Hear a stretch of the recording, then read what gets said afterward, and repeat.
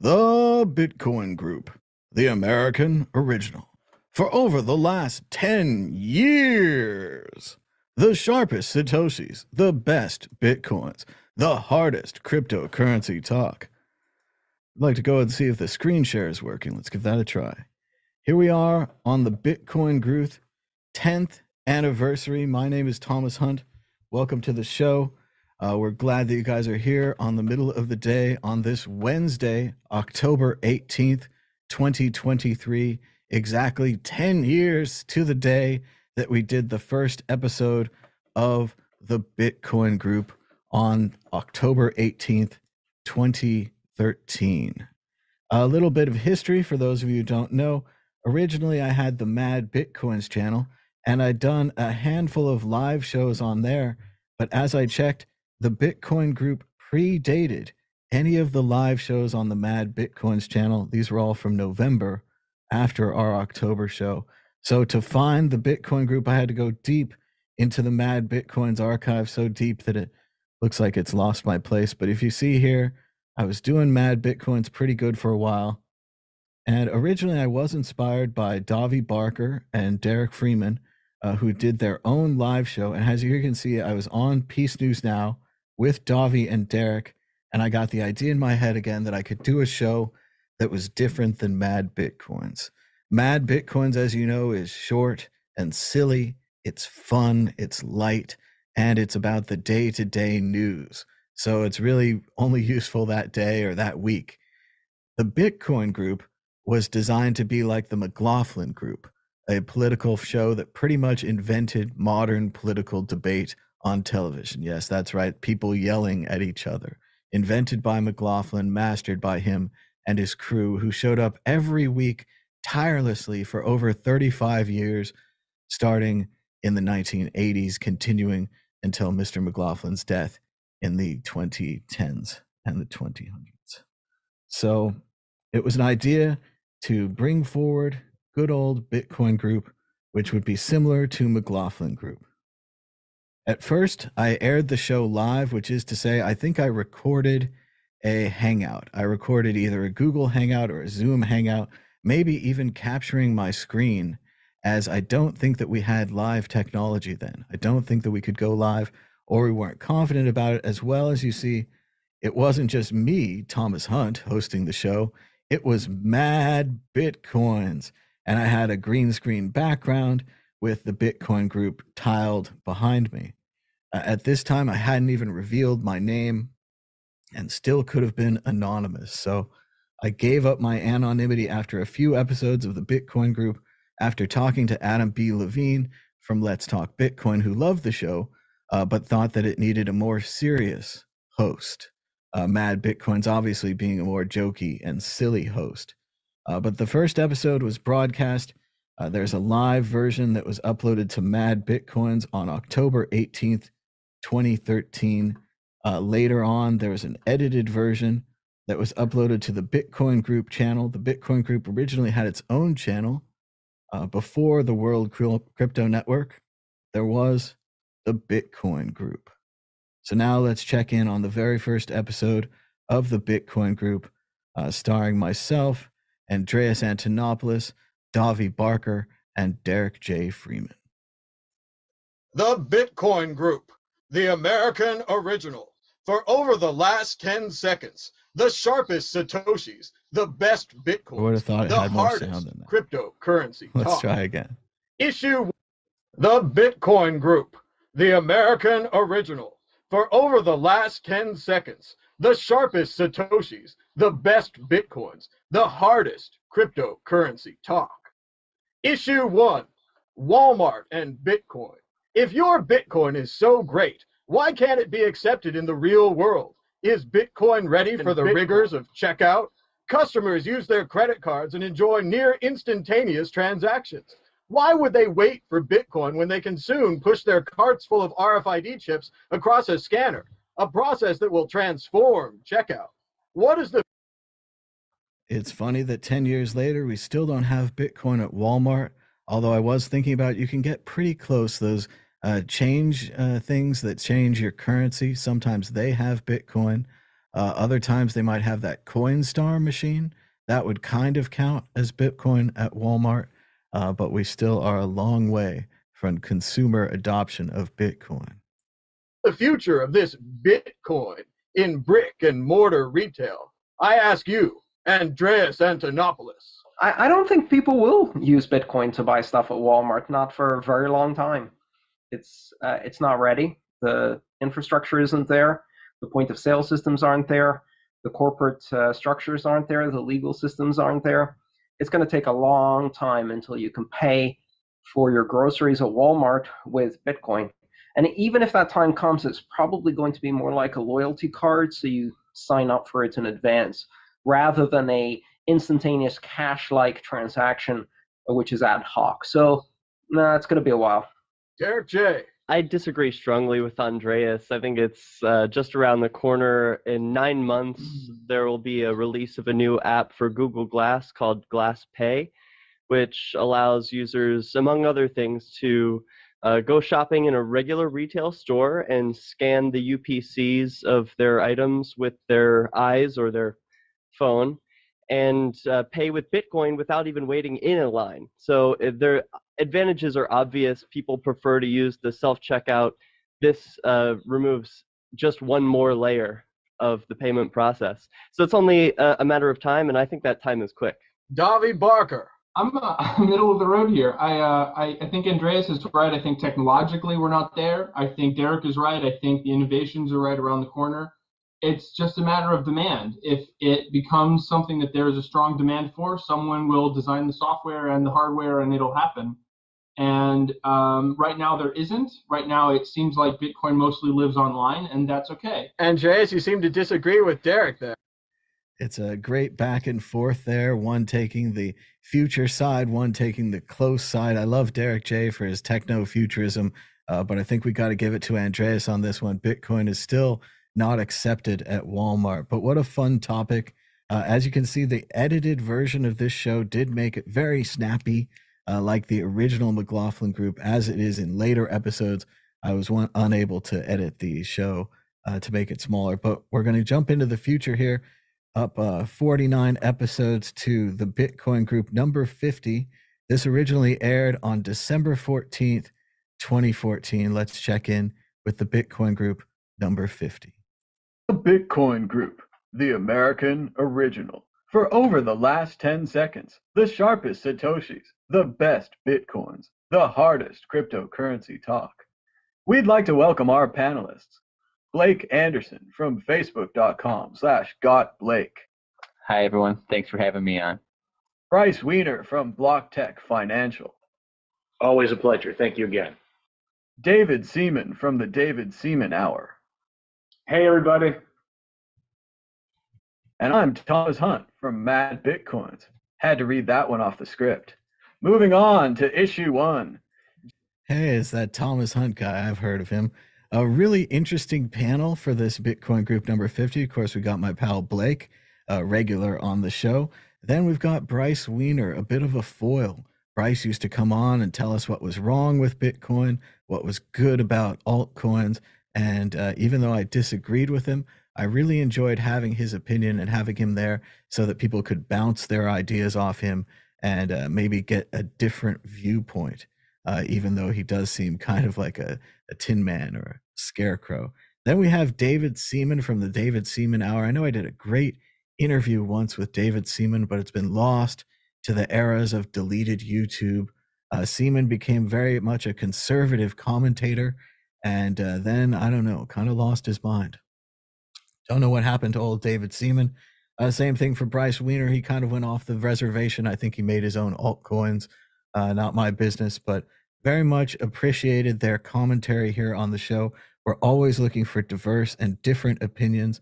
Let's look at the topics here. 76 million hacked, the FBI Silk Road evidence, Butterfly Labs again, and the U.S. military talking about Bitcoin. Let's take in just a little bit of the first topic from the Bitcoin Group number 50.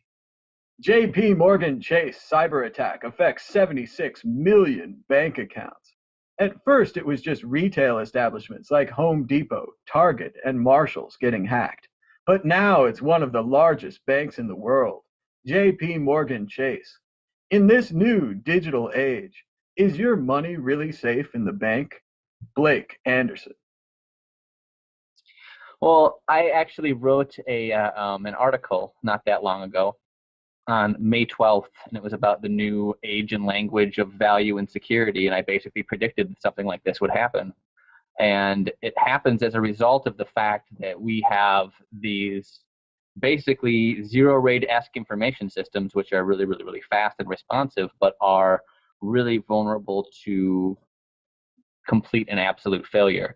And what we have here with the size of this breach here affecting this many people is we have a situation akin to, let's say you have a computer and you want to put Bitcoins on it. You need to know that that computer is secure, probably offline with everything that you installed on it known to you before you do so. And now you have a giant financial institution that has had their servers penetrated. These various different, malfeasant parties had administrative access to what sounds like their software certification servers. And in an ITIL consistent environment in Fortune 25 finance, when you have your certification system compromised, that's really bad. And to me, it would almost dictate that until there's some giant kind of reorganization at this bank, that you shouldn't put your money with this bank anymore. I would not trust them with your information. It's a harsh response, but risk management warrants one, and this is a big deal. I think it speaks volumes for the need for Bitcoin and decentralization and finance.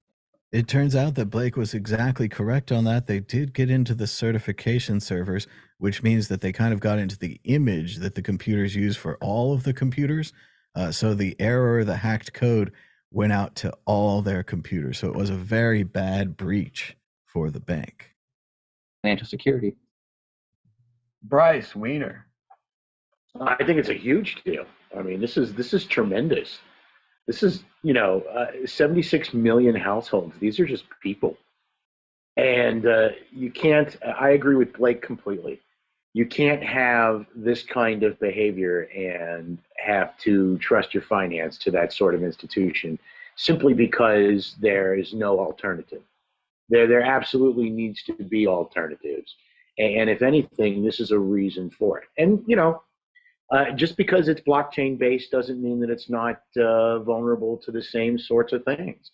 Even a blockchain based company that stores your data, in any kind of traditional server can be taken advantage of and have that data compromised. And when that happens, boy, that's when things just get ugly. David Seaman. Yeah, these banks are, in-house ledger systems that have, the technical under the hood stuff is like 30, 40 years behind where everything else in technology and in the world is at. And I think that consumers and corporations are starting to pick up on that, like just how shitty these banks are in every single respect, even down to the small details, the fact that they don't have any taste. Like when you go into an ATM vestibule in Los Angeles, no taste. It tends to be really hot in there if they don't pump the air conditioning in. And the second the bank closes at 5 p.m. or whatever, they stop doing that because they're cheap as fuck. And those machines get hot, and people are literally sweating like something out of Dante's Inferno as they're trying to pull their little rectangles of paper out. So I think this 76 million headline is just more proof that these banks are totally incompetent and are like the DMV of financial services. And the pretty serious criticism of banks there on the Bitcoin Group number 50 aired on December 14th, 2014. And it reminds me of a little story from the first Bitcoin Group episode. I remember that Andreas also said some pretty harsh things about banks and generally just let it fly. He wasn't controlling himself, as you would see later on a CNBC interview. He was really giving you his opinions.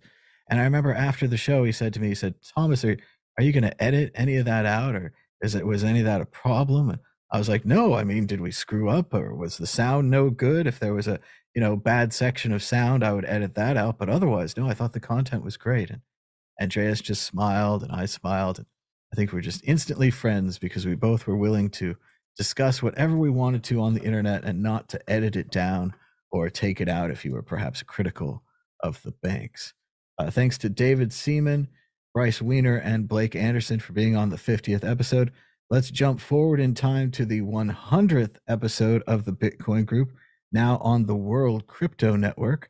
This was aired July 8th, 2016, and looks like we had quite a big crew. So let's see what's going on the Bitcoin Group number 100.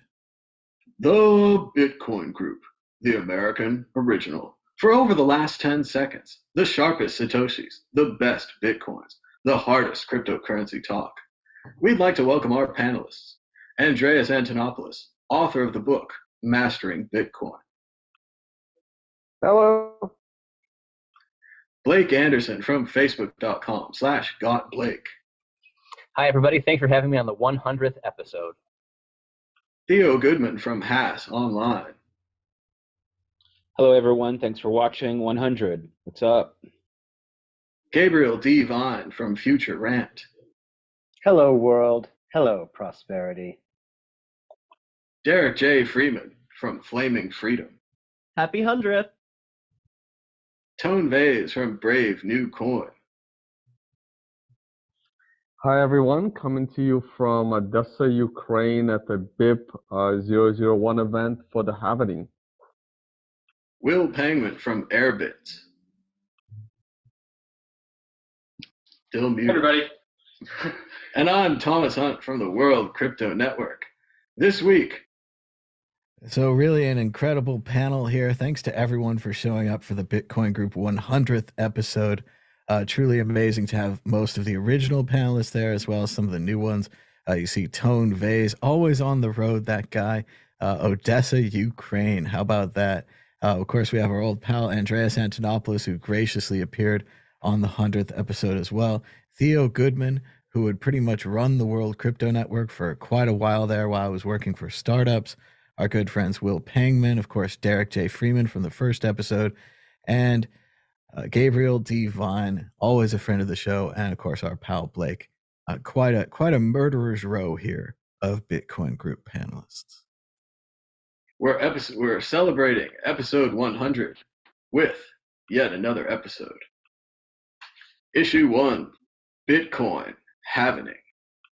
The Bitcoin block reward will cut in half this weekend, meaning that the Bitcoin... This is surprisingly poignant. The Bitcoin halvening is happening once again in 2024, and we're going to talk about it probably every week until then on the Bitcoin Group. So it's neat to see us talking about this halvening from 2014.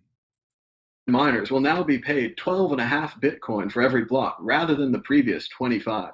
The constant reduction of supply is what makes Bitcoin a deflationary currency, meaning that the value you hold in Bitcoin is always increasing in the long run because there's less currency being produced. This is the opposite of an inflationary system like the US dollar, where the amount of currency is constantly being increased, and the longer you hold it, the less value you have. Not too long after the last Bitcoin halvening, the Bitcoin price began to skyrocket, but recently the price dipped almost to 610.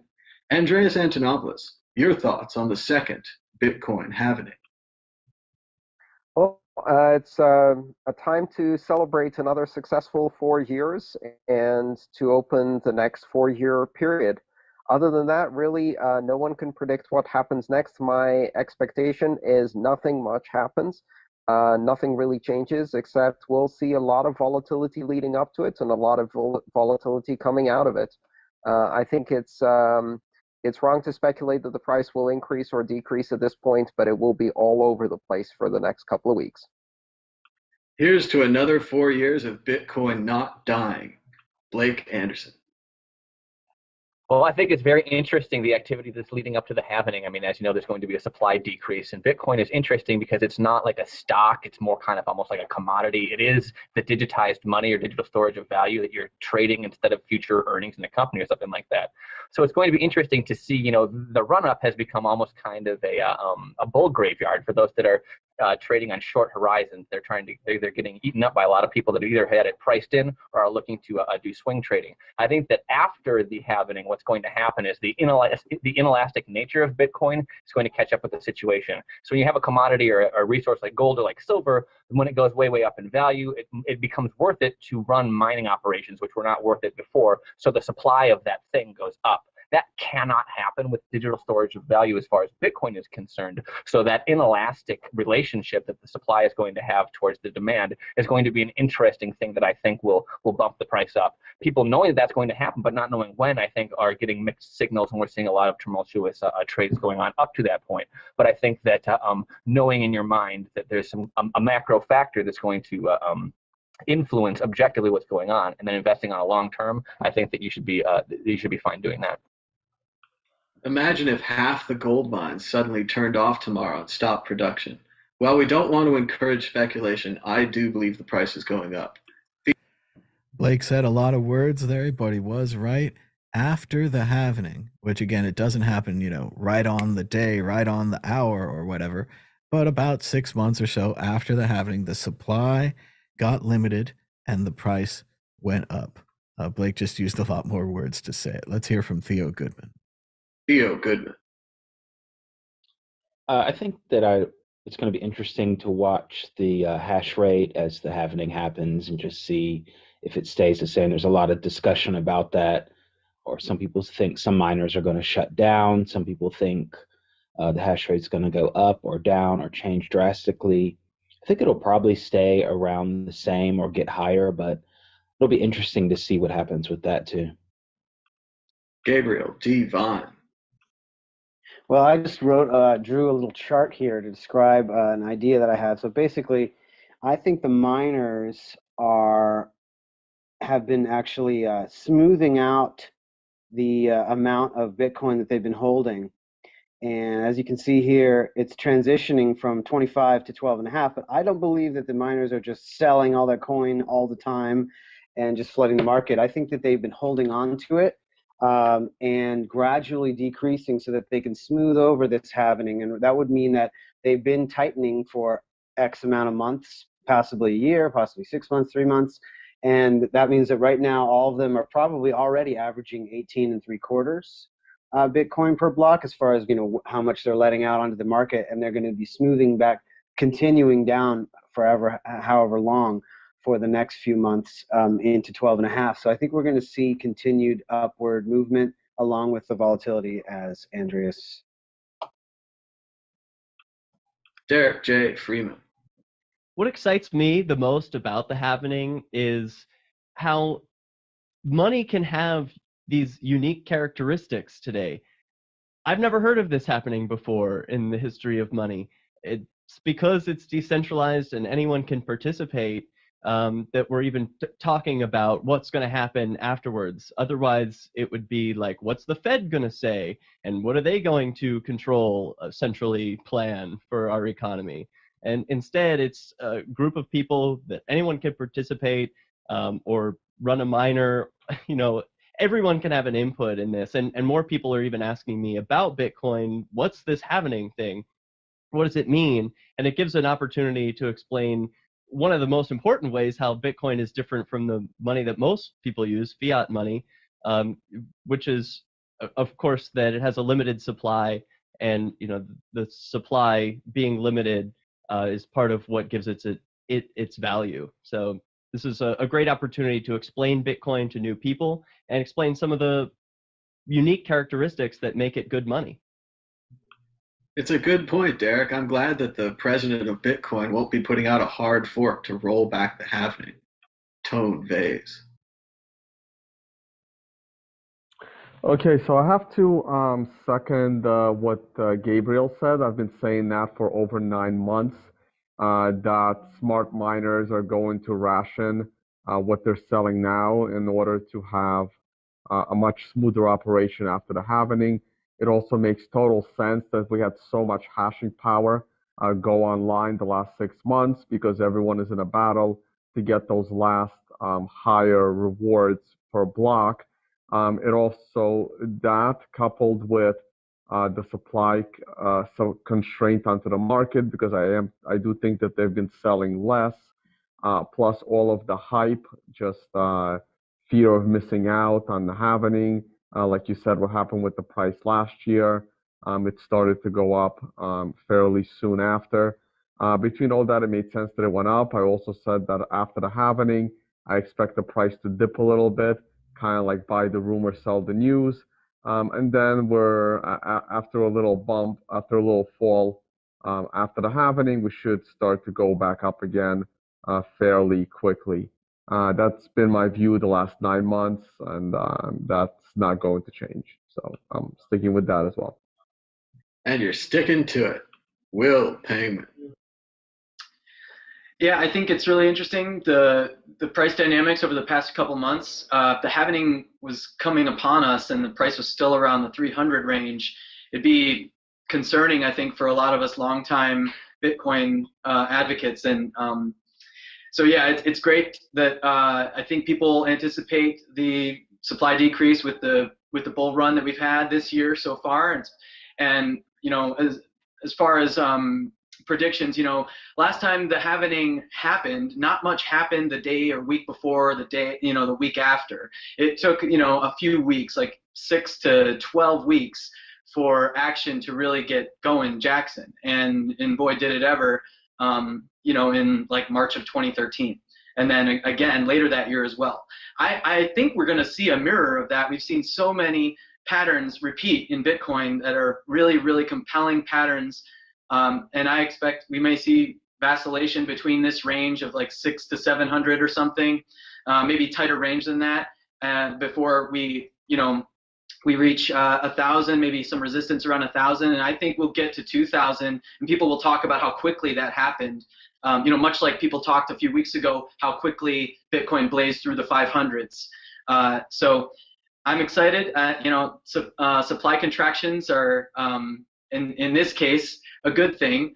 And yeah, so we're going to learn. We've learned a lot of lessons in the last 7.5 years, and I think people are putting these lessons to work. And we're seeing lots of innovation, lots of development related to money and otherwise around Bitcoin, and not just like, you know, these other meta protocols, but around Bitcoin itself.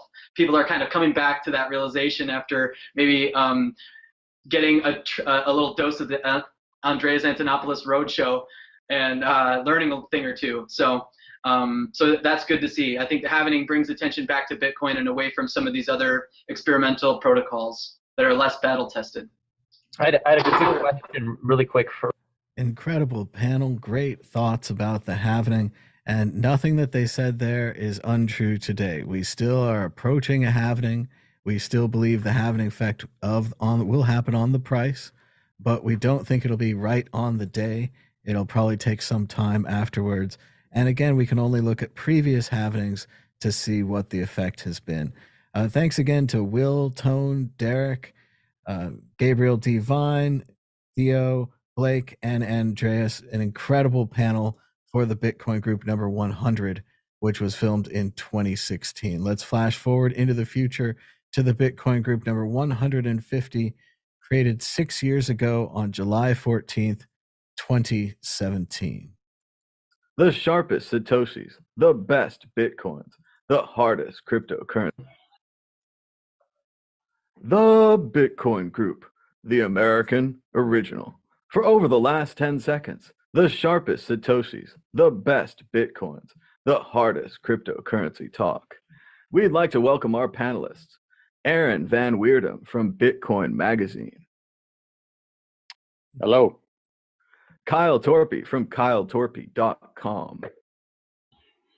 Hey, what's going on, everyone? Tone Vase from Liberty Life Trail.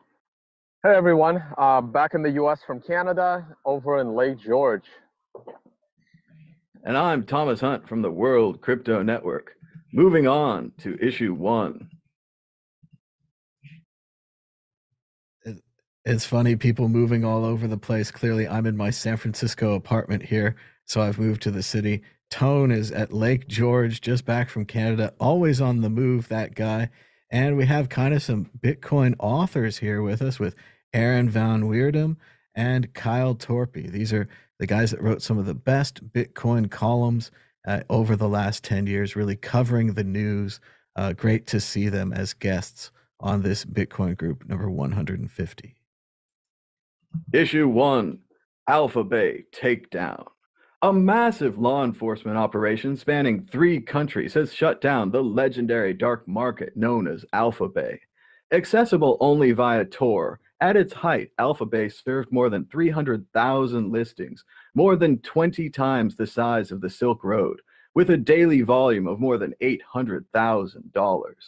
The United States and Canada both attempted extradition for one of the alleged administrators, Alexander Causes, but he was found hanged in his Bangkok jail cell in an apparent suicide. Aaron von Weirdum, have we seen the end of dark market activities on the interwebs? Is the government's long nightmare over? Absolutely, yeah. This was it. Show's over. No one's going to take any drugs anymore at all. All of the heroin addicts done. This was it. Is that thick? It's about Obviously time. not. That's all we had to Sarcasm. do. It's over. Clear-cut case. That was everyone go home. Yeah, no, it's it's just a drug war all over again. House game we've seen for decades. Now it's moved online. They bust one guy. There's nothing's gonna change. Just gonna be new, unless people literally stop taking drugs, which is not gonna happen, or unless people don't want to buy it online anymore, which is not gonna happen. It's just gonna continue. Nothing will change. Law enforcement agencies will have a job. Drug dealers will have a job. No one wins. It seems like they tried to shut down Amazon.com. A new one's just going to pop up in another country. People like buying stuff online. They're not going to stop. Good stuff. Let's go. They're obviously not gonna stop. They're probably gonna get better at it. They're gonna be, they're gonna learn from the lessons that needed to be learned. I assume. That's it. That's all. There's no change. It's just gonna be another big drug market. It's so pointless. It's got to be frustrating for the investigators. They do all their work. They get their man. They bring it down. Nothing changes. I mean, maybe it's frustrating for them in a way, but on the other hand, this is how they make their money.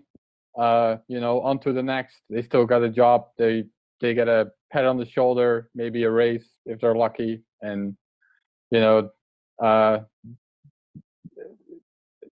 I mean, in general, I'm all for ending the drug war. That's my position, because you're not gonna stop this at all, and just same story online. Not gonna stop at all. They're just pushing that rock back up that hill.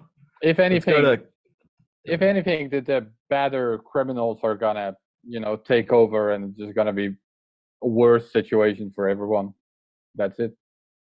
Let's go to Kyle Torpy. Will the next dark market be harder to stop? Yeah, I definitely agree with Aaron when he's talking about the markets are just going to get more advanced and it's not going to stop. There's two marketplaces I saw. There's an article that Deep.web put up where they went through all the other popular markets now besides Alphabay. And it seems that there's one called Hansa Market and there's another one called Dream Marketplace.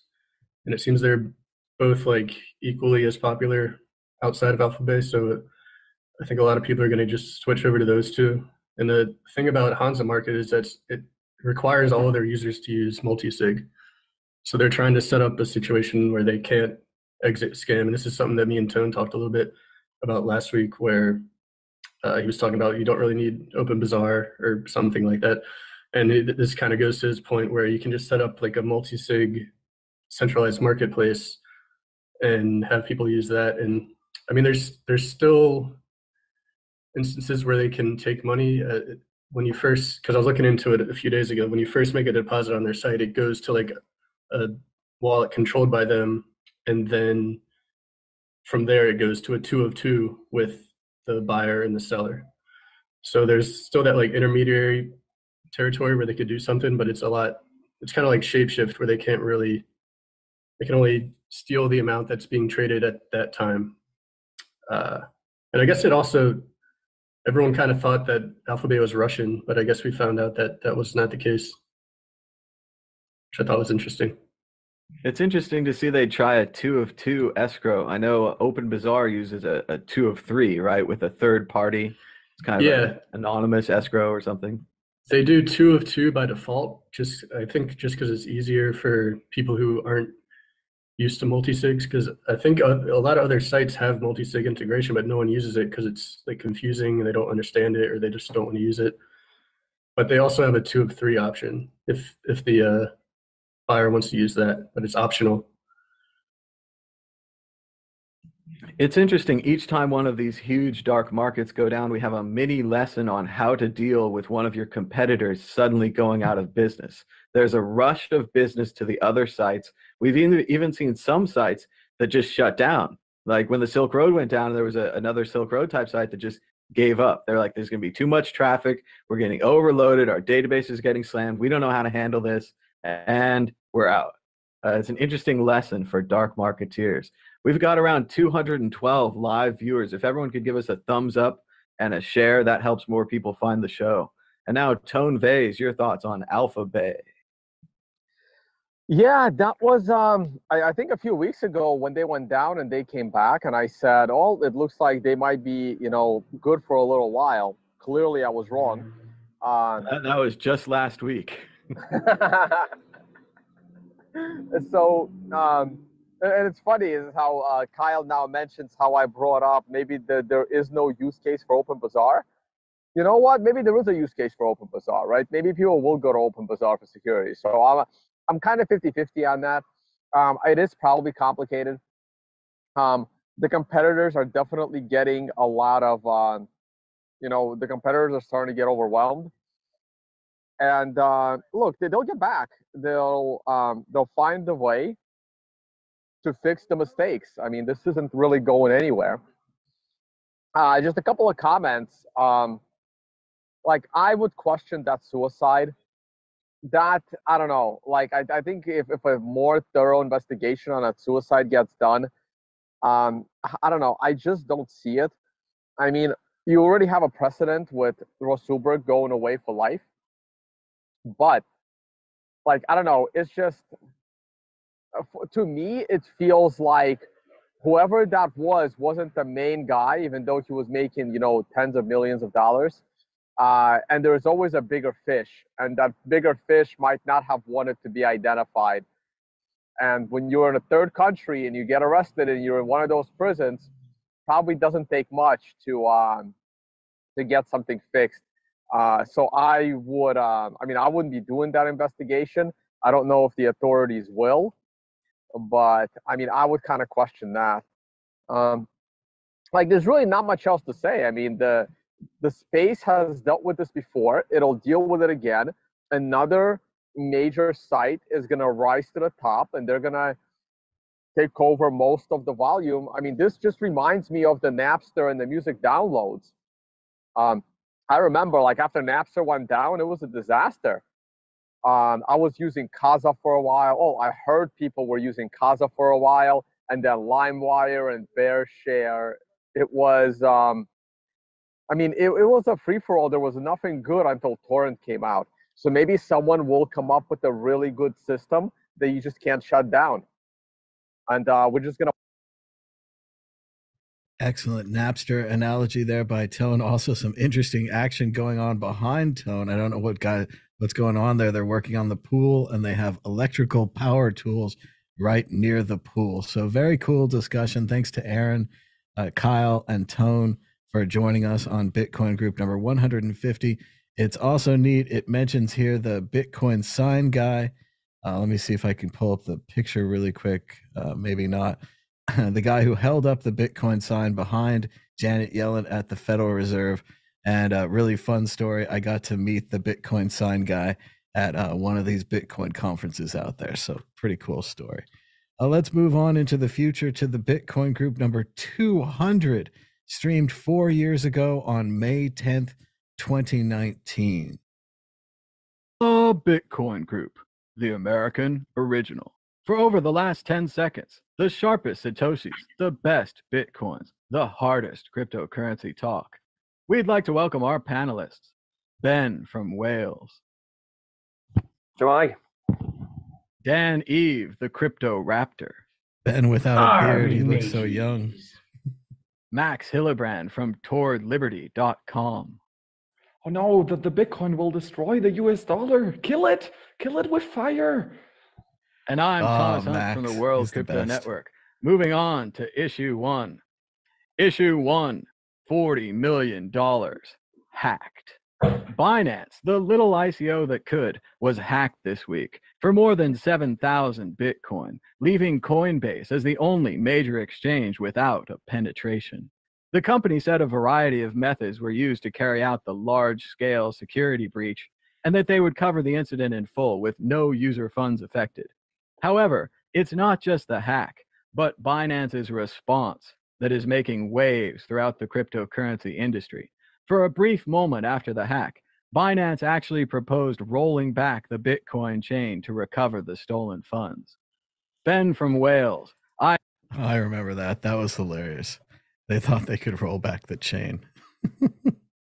ask you, did Binance make a minor error, racked with grief over the loss of $40 million? Or did they show their true colors as yet another group of profiteers, carpetbaggers, who care nothing for the values of Bitcoin and only care about making money? Yeah, well, I mean, they're a company, they're an exchange, so the reason for their being is to make money. So that is their primary interest. But obviously, if your exchange gets hacked and then you lose all your customers, then you don't make any money. So one of the benefits and the upsides of all these exchanges being hacked is that exchanges hopefully will then pay more attention to development time and securing their Bitcoins. I think the most concerning part was not the suggestion of the rollback, because that's just ridiculous and absurd.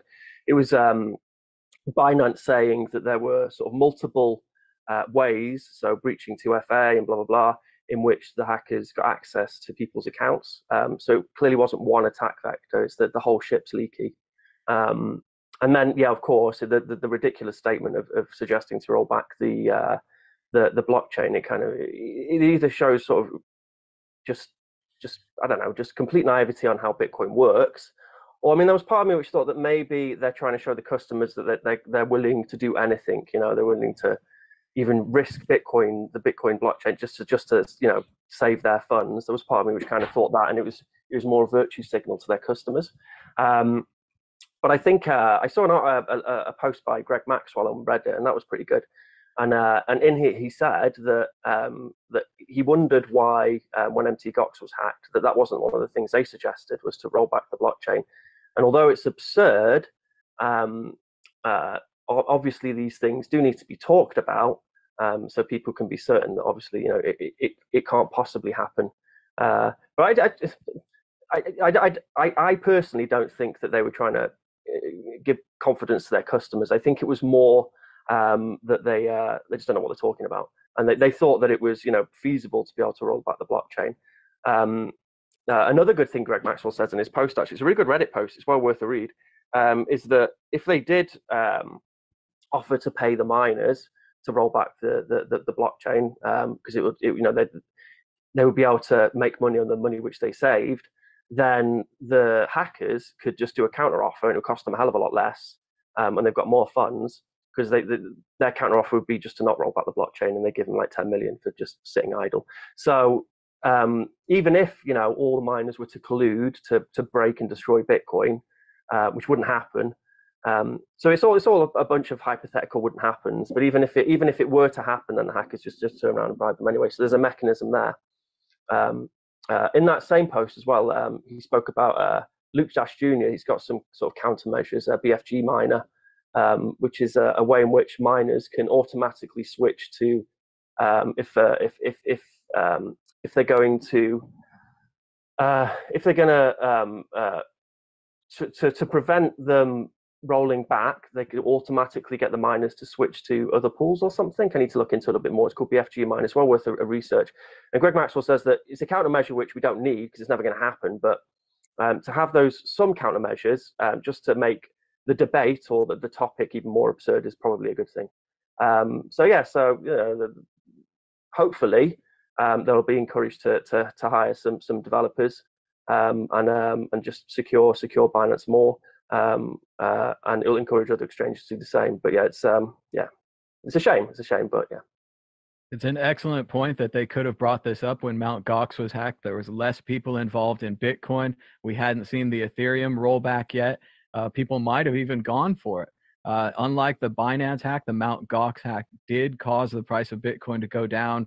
I want to say at least 30 to 50%. It seemed like it was a major move, the kind of thing that people were expecting after this Binance hack, but didn't happen. Dan Eve, the Crypto Raptor. It's neat to see my Las Vegas set there.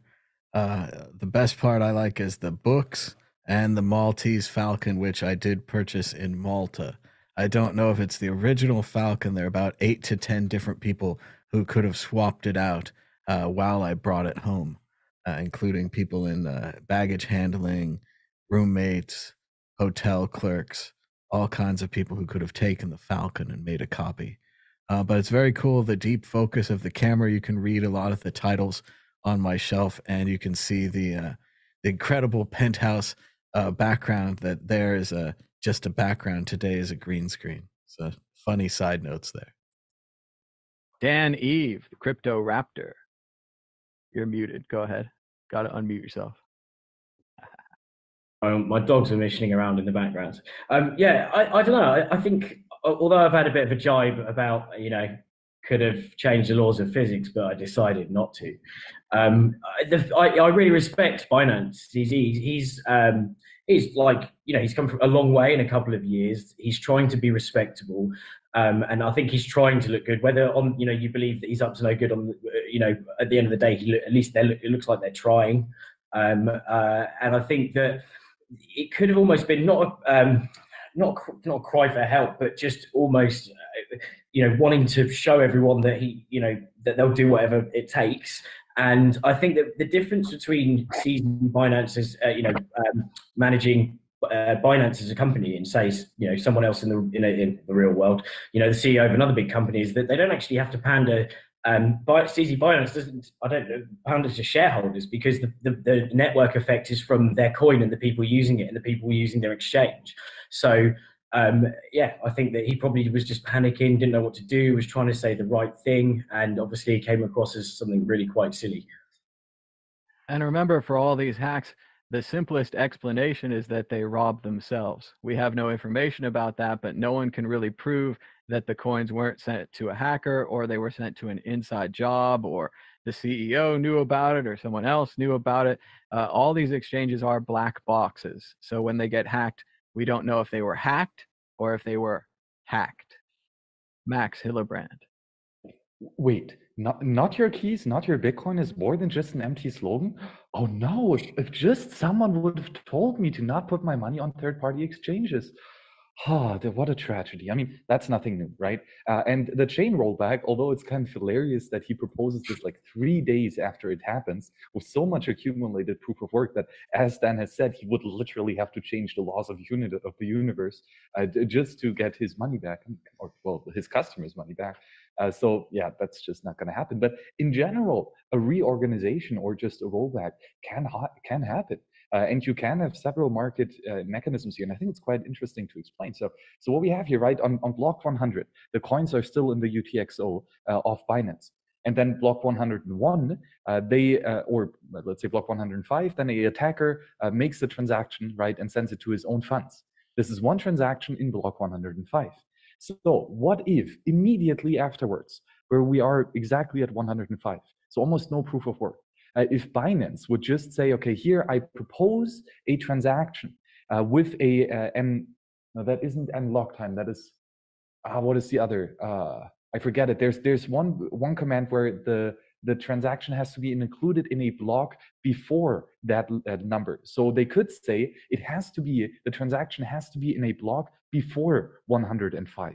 So for example, then a miner would have to build a block 104 that includes the transaction from Binance sending their hot wallet funds back to themselves with a different secure cold storage wallet, right? And that transaction can only be in there at block 104. So miners have to mine on top of 103 to actually get that valid block. And of course, miners wouldn't just do that for no reason, but actually they would have to, or ZZ would have to give them some type of reward, right? And preferably not just one miner, but all of the miners. So what I was thinking, what might be an interesting idea would to put in block 104 a transaction with n lock time of, let's say, 1,000 blocks, right? A week worth or something. And then you spend that, or you give that money to the addresses of the 10 of the largest mining pools. So you tell the miners, you have to include this transaction before the hacked transaction.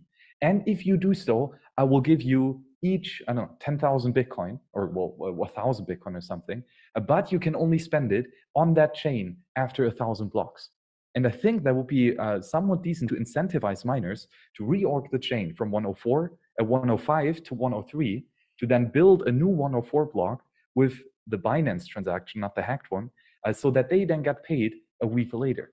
That might be something. Of course, on the other hand, we are talking about 7,000 Bitcoin, right? The attacker can do the exact same thing. He can also say that, okay, this is block 105, and I include in the transaction that pays back me, I include a transaction to the 10 largest mining pools with n lock time of 1,000.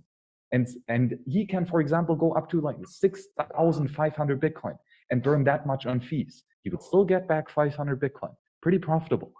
So he has much more way to lose money because, well, it's not his money in the first place. And with a stolen loot, even if you give up 99% of your loot, you're still profitable, or well, probably, because you still have some marginal return. A really great talking through of the possibilities of rolling back the Bitcoin chain there by Max Hillebrand. Very interesting stuff, especially the game theory that the hacker could pay them just as much or more than Binance could. Then they could not reorg the chain, but just, put in the transaction of the hacker. So very cool stuff back from Bitcoin group number 200. Thanks to Max, Dan, and Ben for being my guests on this show. As you can see, at this point, I'd started to travel to European Bitcoin conferences, making friends in the European theater. And we have Max from Germany, Dan from Southampton, and Ben from Wales. So we're really mixing it up here and truly becoming the World Crypto Network. Let's go forward to episode number 250 that was streamed 2 years ago on March 19th, 2021. For over the last 10 seconds, the sharpest Satoshis, the best Bitcoins, the hardest cryptocurrency talk. We'd like to welcome our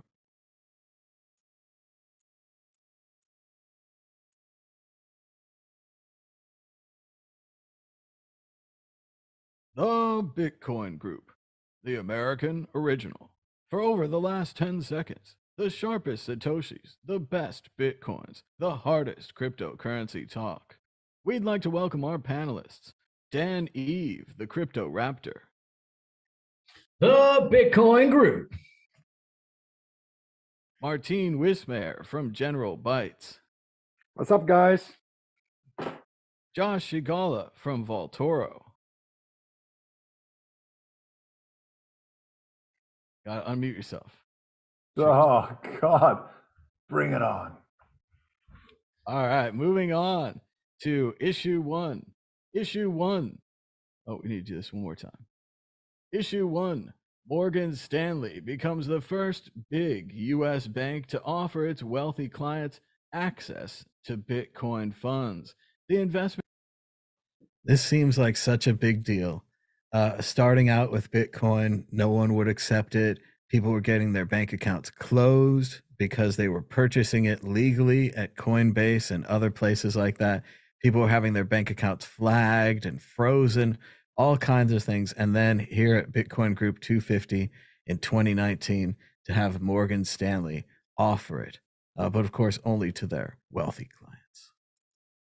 Bank told its financial advisors Wednesday in an internal memo that it is launching access to 3 funds that enable the ownership of Bitcoin. 2 of the funds on offer are from Galaxy Digital, a crypto firm founded by Mike Novogratz, while the third is a joint effort from asset manager FS Investments and Bitcoin company NYDIG. Morgan Stanley is only allowing its wealthier clients access to Bitcoin, the volatile asset. The bank considers it suitable for people with an aggressive risk tolerance who have at least $2 million in assets held by the firm. Investment firms need at least $5 million at the bank to qualify for the new stakes. Dan Eve, Will you be buying Bitcoin on Morgan Stanley? Oh, I don't think I'm quite at the level to meet their criteria for the clientele. I can kind of I can see why they've been a bit resistant. Obviously, with the huge gains comes huge losses, and obviously investors are always attracted to the huge gains, and then the huge losses. I think we all know that it takes a long time to lose like 40% of your portfolio in a day and just be totally chill with it. Whereas if you're a big investor and like, you're putting your money in, they're going to be phoning up their account managers at Morgan Stanley going like, someone turn the Bitcoin machine off before it goes down even further. They don't understand these things and they probably don't read up on them. They just see, number go up, money go up. And then they get the FOMO. They fear they've missed out. They try and jump to leap for the boat, but the boat's already left shore. And then they probably sell because they panic that it's not going to go back up. And eventually it goes back up. I think I saw a stat the other day that said like it was something like 92% of people who bought Bitcoin are in, I don't know what the number is, are in profit. It's insane. As a figure, but Bitcoin just keeps on reaching all-time highs after a long period. And let's face it, the Nasdaq took like, was it 15 years or something to reach an all-time high after the 2000 bubble popped. So at least with Bitcoin, those cycles are a lot shorter. And yeah, hopefully it paves the way for more companies easing into Bitcoin lightly. I think the real reason it took Morgan Stanley this long to offer Bitcoin is a staffing issue. They just didn't want to staff up for this Bitcoin thing because it goes overnight and it goes on the weekend. So basically you had to hire a whole second round of stockbrokers. You had a whole second round of telephone support people. You had to change all those messages were only available from 9 to 5.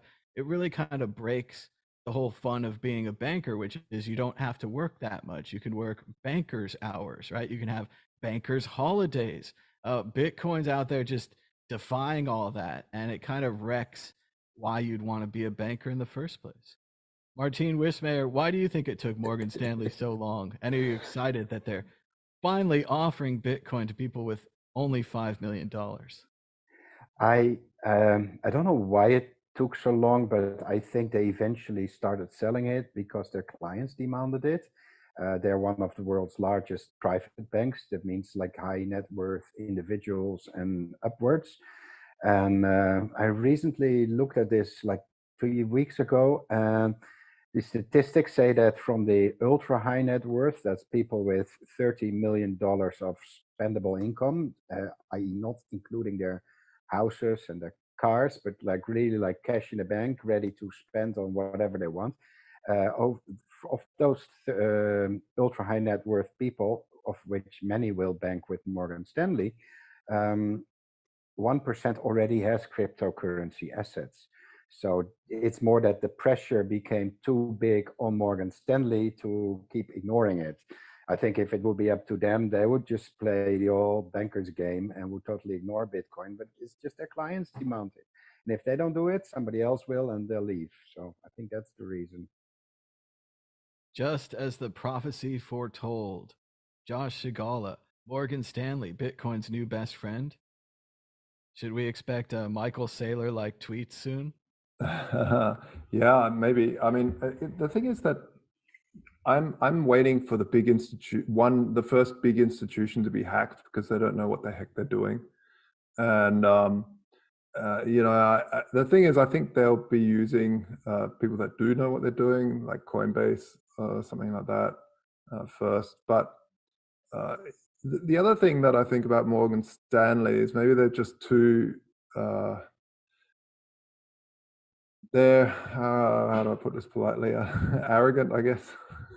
The best polite way I could put it, to sort of realize that they don't know what they're doing in this space, and that they will probably try to get greedy, and then they'll go into fractional reserve, and then they'll be in a bull market, and all of a sudden people will say, well, we're pulling out, and they won't have it all there, and it could actually, this sort of currency that escalates so much could actually break someone like Morgan Stanley, believe it or not, or they get hacked.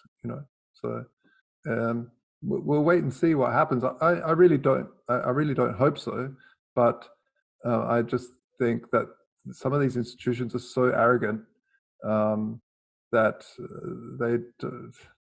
this sorts of stuff sort of happens to arrogant folk. I agree with Mark. Interesting call to the future there from Josh.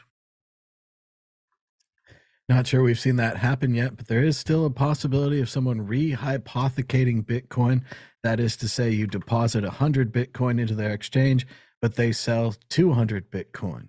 Now they're 100 Bitcoin in the hole, and if the price went up and people wanted them, if there was a run on their bank, they'd have to go buy them and probably pay more. A great show there. Good to see Martine, Josh, and Dan helping out, kind of the new crew these days, along with Ben and a few others. Skipping ahead to the Bitcoin group number 300, which was streamed a year ago on March 18th, 2022. Getting very much into the future here with the Bitcoin group number 300. The Bitcoin group. The American original. For over the last 10 seconds, the sharpest Satoshis, the best Bitcoins, the hardest cryptocurrency talk. We'd like to welcome our panelists, Adam McBride, NFT archaeologist. What's up, everyone? Michael Dupree from EasyBit. Unmute yourself. Hello, everyone. Great to be on the 300th episode. Oh, my God. Mike Dupree from EasyBit here in Acapulco. Great to see everyone. Dan Eve, the Crypto Raptor. This is Bitcoin. Martine Wishmare from General Bytes. Howdy ho. And I'm Thomas Hunt from the World Crypto Network. Moving on to issue one. Issue one, Bitfinex. BitMEX founder predicts gold rising to 10K, Bitcoin marching to $1 million. The price of Bitcoin has been down lately while the price of gold has been up. But now they're saying that both gold and Bitcoin could skyrocket. Adam McBride, everyone loves the price of Bitcoin. It's always a popular episode when we predict the price. Some of our most watched shows are ones where it says Bitcoin 1 million ? Bitcoin 104,389 ? YouTube's funny that way. Bitcoin, what can you tell us about the price? Well, you see, if you read that article, really nice article actually. What he puts in it is basically We're talking about Arthur Hayes, right? And I mean, this guy is a brilliant, brilliant man. Yep, he certainly is. And he made a really interesting point, which is like, look, the world's seeing now, individuals are seeing that these governments aren't necessarily to be trusted, right? Truckers in Canada, they'll take your bank account, no like court order, just grab it, right? And with the Russians, government's money being frozen through the SWIFT network and this sort of stuff, his kind of point was like, look, now countries around the world are seeing that their assets can be frozen. So they're going to look to diversify, and the places to diversify are gold and Bitcoin. I think that Putin is also seizing Biden's assets, but evidently Biden is a junior, and so they're seizing his dead father's assets at this point, was on the list. But yeah. Yep. So the theory, it's an interesting one. I hadn't thought about that, about that carryover, or what kind of a precedent's been set. And it's an interesting theory. Who knows if it'll happen? But if it does, if these kind of countries start moving into Bitcoin as a store of value or something, oh my God, forget it. It's crazy time. I think the bigger problem for us is if they move away from the SWIFT network, which the United States basically controls, and they create their own, then that's going to be a big problem for us. But we're getting off topic. I apologize. Mike Dupree, your thoughts on Bitcoin and if governments could use it as a store of value? I don't know. Like El Salvador is certainly trying to, and I was down there a few months ago at the conference talking about anti-money laundering and these kind of things, and I'm really excited with the ideas that they're trying to execute. But it's a bit disconcerting at points whether or not they're going to actually fuck it up and make Bitcoin look bad, for lack of a better word. So it's not as easy as it looks necessarily, but I think that governmental involvement in Bitcoin is good, but I think that El Salvador has the potential to have fractional reserve Bitcoin, since they only allow a Lightning network within their ATMs and their exchanges, for example. So I think the jury is really still out over there. Dan Eve, Bitcoin to $1 million. Again, just like 50 episodes ago, we're talking about the possibility of rehypothecation of Bitcoin. Everyone knows there's only 21 million Bitcoin. There's only going to be 21 million Bitcoin.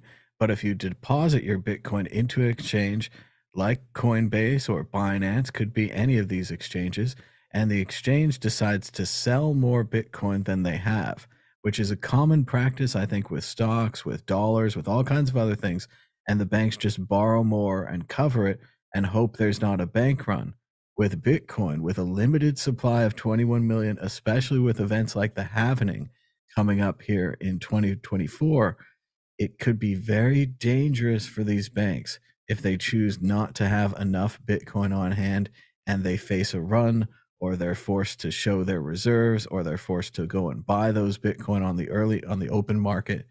At certain times, it could be very difficult for them to get back to equal there. Well, I think so, and eventually, I think maybe not in the short term, but the gold situation is getting crazy. It's near another all-time high. You've got China and Russia have been stacking gold for a few years now. In the UK, just over 20 years ago, Gordon Brown sold off almost half of the UK's gold, and got a measly $275 an ounce. So it's kind of another Bitcoin pizza sort of situation where he sold it for $3.5 billion versus about 16.7 billion now, which is crazy. I think that Bitcoin's on its way up. Obviously, we're in a bit of a kind of sideways market at the moment, but there seems to be hints of another bunch of checks coming, right?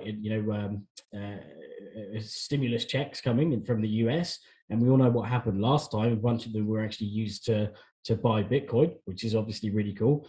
But the general article, it's kind of ironic that our United States ATM average transaction is currently $1,200. I know the stimulus checks were ages ago, but literally right now it's still $1,200 average. But that could be because people literally were saving those checks. Like, I'm going to save this check for a rainy day because it's not in my account, and therefore it can't be taken out by direct debit or whatever. So they'll save that stimulus check. And now they're finally thinking, oh, actually, they're printing so much of this, I might as well put it into Bitcoin. Because remember what happened last time? They bought Bitcoin with the stimulus checks when it was like $9,000 or something in 2020, and it's now 40, and was 68. But yeah, it does seem like the US dollars kind of could potentially, is losing its hold right now. Even like Saudi Arabia wants to sell oil in Chinese yuan. Russia to India oil exports. That India is kind of crossing over currency instead of the US dollar. So it's kind of almost setting the stage for the Chinese yuan as the digital dollar, right? Which is what they've been kind of working at right now. And this turmoil and the sanctions on Russia, Russia's still selling their oil. It's just going through different sort of avenues. Obviously they've got other issues with their assets frozen. But like I read that rather than obviously Europe, US just cutting off the oil supply from Russia, it's being sold elsewhere, and then that's being sold at a premium back to the US and other areas and Europe. So it's finding a way to get back, because at the end of the day there is a dependence on energy on Russia. They're the biggest energy producer. What do you think about world. though, like Elon saying, "Hey, like America, wake up! We need to start producing more of our own oil." Very sensible, because as much of the guy, the fact is, I kind of respect. He has some crazy stuff, but I respect them that their Tesla's technology is open source. So if anyone can do it better, he wants sustainable energy ultimately. And So he we don't knows mind that if he revolutionizes the energy economy. We just don't want him promoting doggy coin and such and fucking around with our financial markets. That's right. Exactly. No doggy coin. No doggy coin. Well, I think that if you haven't had a chance to read the article, I think he pretty much summarizes with a really poetic little finish, which is, remember this: you own nothing. You merely rent your net worth, both as an individual or sovereign, from the entity that operates that centralized permission fiat digital monetary network. Referring to Swift and Co. And so, the fact is that again, going back to this whole premise of if you don't own your private keys, you don't own your Bitcoin, and your money's in other people's hands right now. Your money's That's the in a issue bank. in El Salvador with the Chivo network. You don't hold your keys, thus you don't own your Bitcoin. Yeah, because it's kind of, they're using a permission Lightning network, right? It's not people running their own nodes.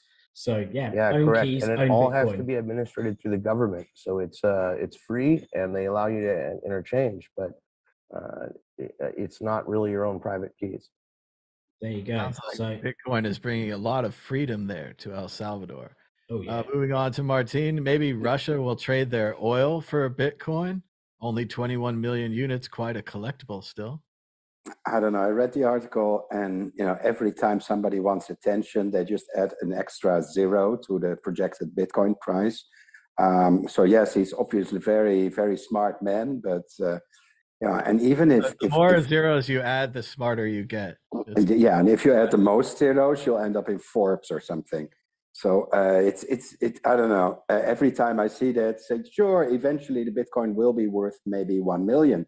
But by that time, it's just enough to buy a cheeseburger at McDonald's. So, because the inflation is catching up too. I'm not really impressed by those projections. And yes, sure, the prices are going up. Russia apparently is one of the world's largest gold producers, but they can't access half of their gold. So I'm really curious, where is their gold stored? Not in Russia itself then. Did they give the gold to the Swiss, or what happened here? I couldn't find that information. I tried researching it, but it's nobody knows where the Russian gold is. Maybe it's in Putin's. It's probably Josh has confiscated it in Voltoro. It's probably in Yeah, a it's all in locker. Voltoro. I think that it is really important to note, though, that in the previous years when Arthur has made these predictions, he's actually very, very smart. Like, I met him probably 7 or 8 years ago. I don't know exactly when, in Hong Kong. And he's just like, he's not someone that doesn't know his math and his numbers. So I know that anyone can say, oh, gold's going to 10K and Bitcoin's going to 1 million and whatever else. But I feel like Arthur actually has a finger on the pulse, and BitMEX is not a small exchange. And some of the things they've done are really cool. So I wouldn't underestimate his opinion. He's been right many times in the past. If you look back, it's just that there is no Bitcoin to $1 million predicted by Arthur Hayes of BitMEX on March 18th, 2022. Hasn't happened yet. We're still waiting. Thanks to Martine, Mike Dupree, Dan, and Adam McBride for showing up for Bitcoin group number 300. Great to see the crew. Great to see what's going on. And then not too long ago, about 7 months ago, on March 17th, 2023, the Bitcoin group number 350. Let's check that one out.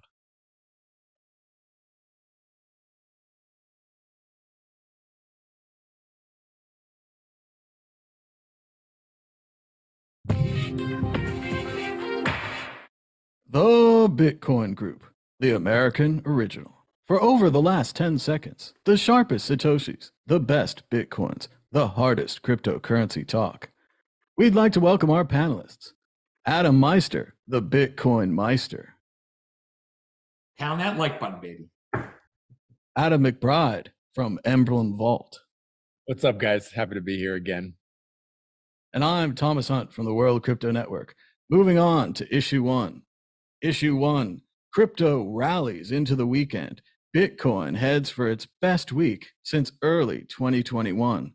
While earlier in the week, it seemed like a bank crisis might kill Bitcoin and cryptocurrencies, now the price is soaring with Bitcoin hitting almost 26,000 and Ethereum over 1,700. Adam McBride, what do you think about the recent takeoff of Bitcoin and others? I don't think it matters. Yeah, right. When you're holding Bitcoin, you're in it for forever, right? Who cares that it's getting a little bump right now? I think, bank stuff, it's funny because there really hasn't been great correlation between, the economy going bust and Bitcoin. I mean, by all rational measure, Bitcoin should be at 100,000 right now. So it's not rational at all. And if you're a Bitcoiner, you're holding, you're fine, and just, chill, just relax. It's a great time for everyone to pound that like button. Here's Adam Meister. What do you think about Bitcoin price these days? Well, I'm happy about it. I'm a positive man. I think the macro environment still plays a role in the price of Bitcoin to a certain extent. And what we're seeing, that all those macro heads out there are happy that a bailout happened. So since the free money is flowing, the bailouts are flowing, that means they can take some more risks, the 80%ers out there. And thus they're buying the Bitcoin. It's cool to buy the Bitcoin again because banks are getting bailed out, and that means happy times are here again in free fiat land. So that's influencing it. But I understand it's probably a temporary high. We're still in a down year in the 4-year cycle. It's going to be like 2019. Back in 2019, when things were improving from 2018, just like they're improving from last year now. We had some crazy spikes, like when Facebook was talking about their own cryptocurrency. But then we went down too. So there are going to be some ups and downs. But sooner or later, we're going to realize this bear market is going to be officially gone when we get to about 32,000, when we double the low of the bear market. That's when the bull market will start again. But some people won't realize it then. They're like, nah, the cycle isn't repeat. Dudes, the cycle keeps repeating. I was here in 2013. So this is just like 2015. This is just like 2019. They rhyme. Sure, they're different things. It's a much cryptocurrency, Bitcoin, much larger scale now. Everybody's talking about it. It's a pleasure to compare it to 2015 and 19 when no one knew about it in 2015 at all. So I'm just a positive person. And the one thing is, yes, price of Bitcoin's going up, price of stocks are going up. Don't get fooled. Don't make the same mistake again and stick yourself in the fiat world. This is your time to jump back into Bitcoin. Fiat isn't magically improving. The macro people who play in fiat are jumping into Bitcoin. They'll jump out again. Don't think about the macro environment. Bitcoin is the next Bitcoin, and it's on a trajectory. It doesn't care about macro and bank bailouts and all that stuff. But you shouldn't be playing in the realm of the bank bailouts. Because that's very unpredictable. You don't know when on a whim what some guy at the Federal Reserve or in the government is going to. You don't want to be at the mercy of a whim of man. You want to be relying on the reliability of numbers, which is Bitcoin. I would say this too. Maybe we can get a little bit past store your private keys on metal plates. That may help with adoption a little bit. That's just my message for the day. I've been in a bunch of chats today where people were defending the metal plates that you tap your your key, your seed phrase into. And I know lots of Bitcoin maxis, the OGs, they love that. But if we want to onboard the next several million people into Bitcoin, we need to come up with solutions that are better than metal plates. Just my word of advice. Great to see the two Adams there, Adam McBride and, of course, Adam Meister, the Bitcoin Meister on the Bitcoin group number 350 from March 17th of 2023. Now, we've tried to do these shows every single week for a long time now, for 10 years, I guess.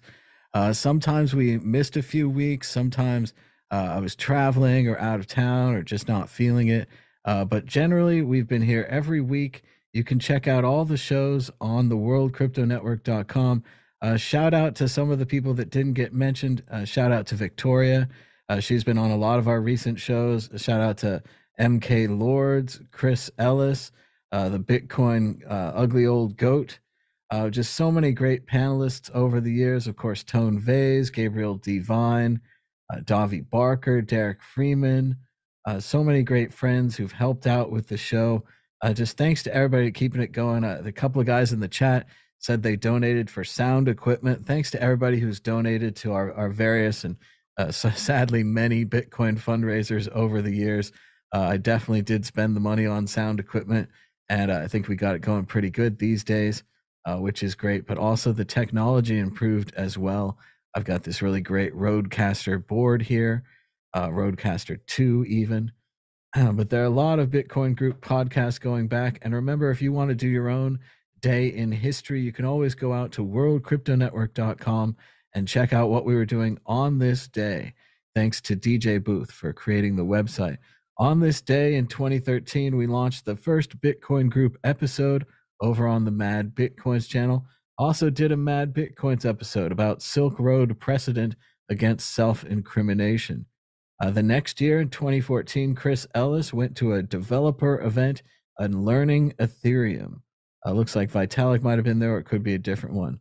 In 2015, Theo Goodman brought you Transmission number 51, talking about Expanse, smart contracts, and the Ethereum fork. In 2017, we had Today in Bitcoin News podcast talking about Bitcoin Mobile. In 2018, we were live from HCPP 2018, having an interview with Yana from Blockchain Talks. In 2021, we had the Bitcoin Group number 7, which was a re-air. The original episodes did not air on the World Crypto Network, so I had to republish them, and that's when I republished them. So you can always check this out at On This Day at worldcryptonetwork.com. Thanks to everybody for watching, giving us a thumbs up, saying hello in the chat, saying hi in the comments later, recommending the show, tweeting about the show. You've really made the show possible. We couldn't have done it without you. It's always been about the chat and the interaction, and that you guys like the show. As I've said from the beginning, the show is kind of a copy and homage to the McLaughlin Group, where they had people from different sides of the political spectrum, and they'd argue with each other, but remain friends at the end. And I think we've been able to do that even as we disagreed over political issues, disagreed over COVID, and even disagreed over small blocks versus big blocks, Bitcoin technology, mining, layer 2, Lightning, UASF. We've talked about it all on the Bitcoin Group, and it's been an honor to join you over these last 10 years. And I hope we can keep it going for maybe another 10 years. I think we've just scratched the surface of this Bitcoin technology. I think we still need a weekly roundup show, and that's what the Bitcoin Group is every week at the end of the week when all the news is over, especially the big news that they always seem to dump on Fridays because no one reads the news on Fridays. We always try to do our show on Friday so we can get that news, put it at the top of the list, discuss it, have you guys discuss it in the chat and the comments. Everyone gets their say here. And that's the show. That's what we try to do. So thanks for joining us on this clip show, on this journey through Bitcoin Group history. And just again, I was going to talk about the introduction to the show. Let me see if I can pull this up. Where'd it go? It's disappeared now. But the introduction is, of course, based on the McLaughlin Group introduction, which was... for over 3 decades, the hardest political talk, the best sources, the hardest talk. And I always remember the McLaughlin Group one, and I always wanted my own version. So I took the McLaughlin Group one and edited it just a little bit. For mine, it was over the last 10 seconds because I was trying to show how, opposed to McLaughlin Group with his 35 years of experience, we were relatively inexperienced. Instead of having the, best sources or the, sharpest minds. I think it's the sharpest minds, the best sources, the hardest talk. We had the sharpest Satoshis, the best Bitcoins, the hardest cryptocurrency talk. So very much an homage to the McLaughlin Group. And one more time, before we end this 10th anniversary show, The Bitcoin Group, the American original. For over the last 10 years, the sharpest Satoshis, the best Bitcoins, the hardest cryptocurrency talk. Thanks for joining us. Until next time, bye-bye.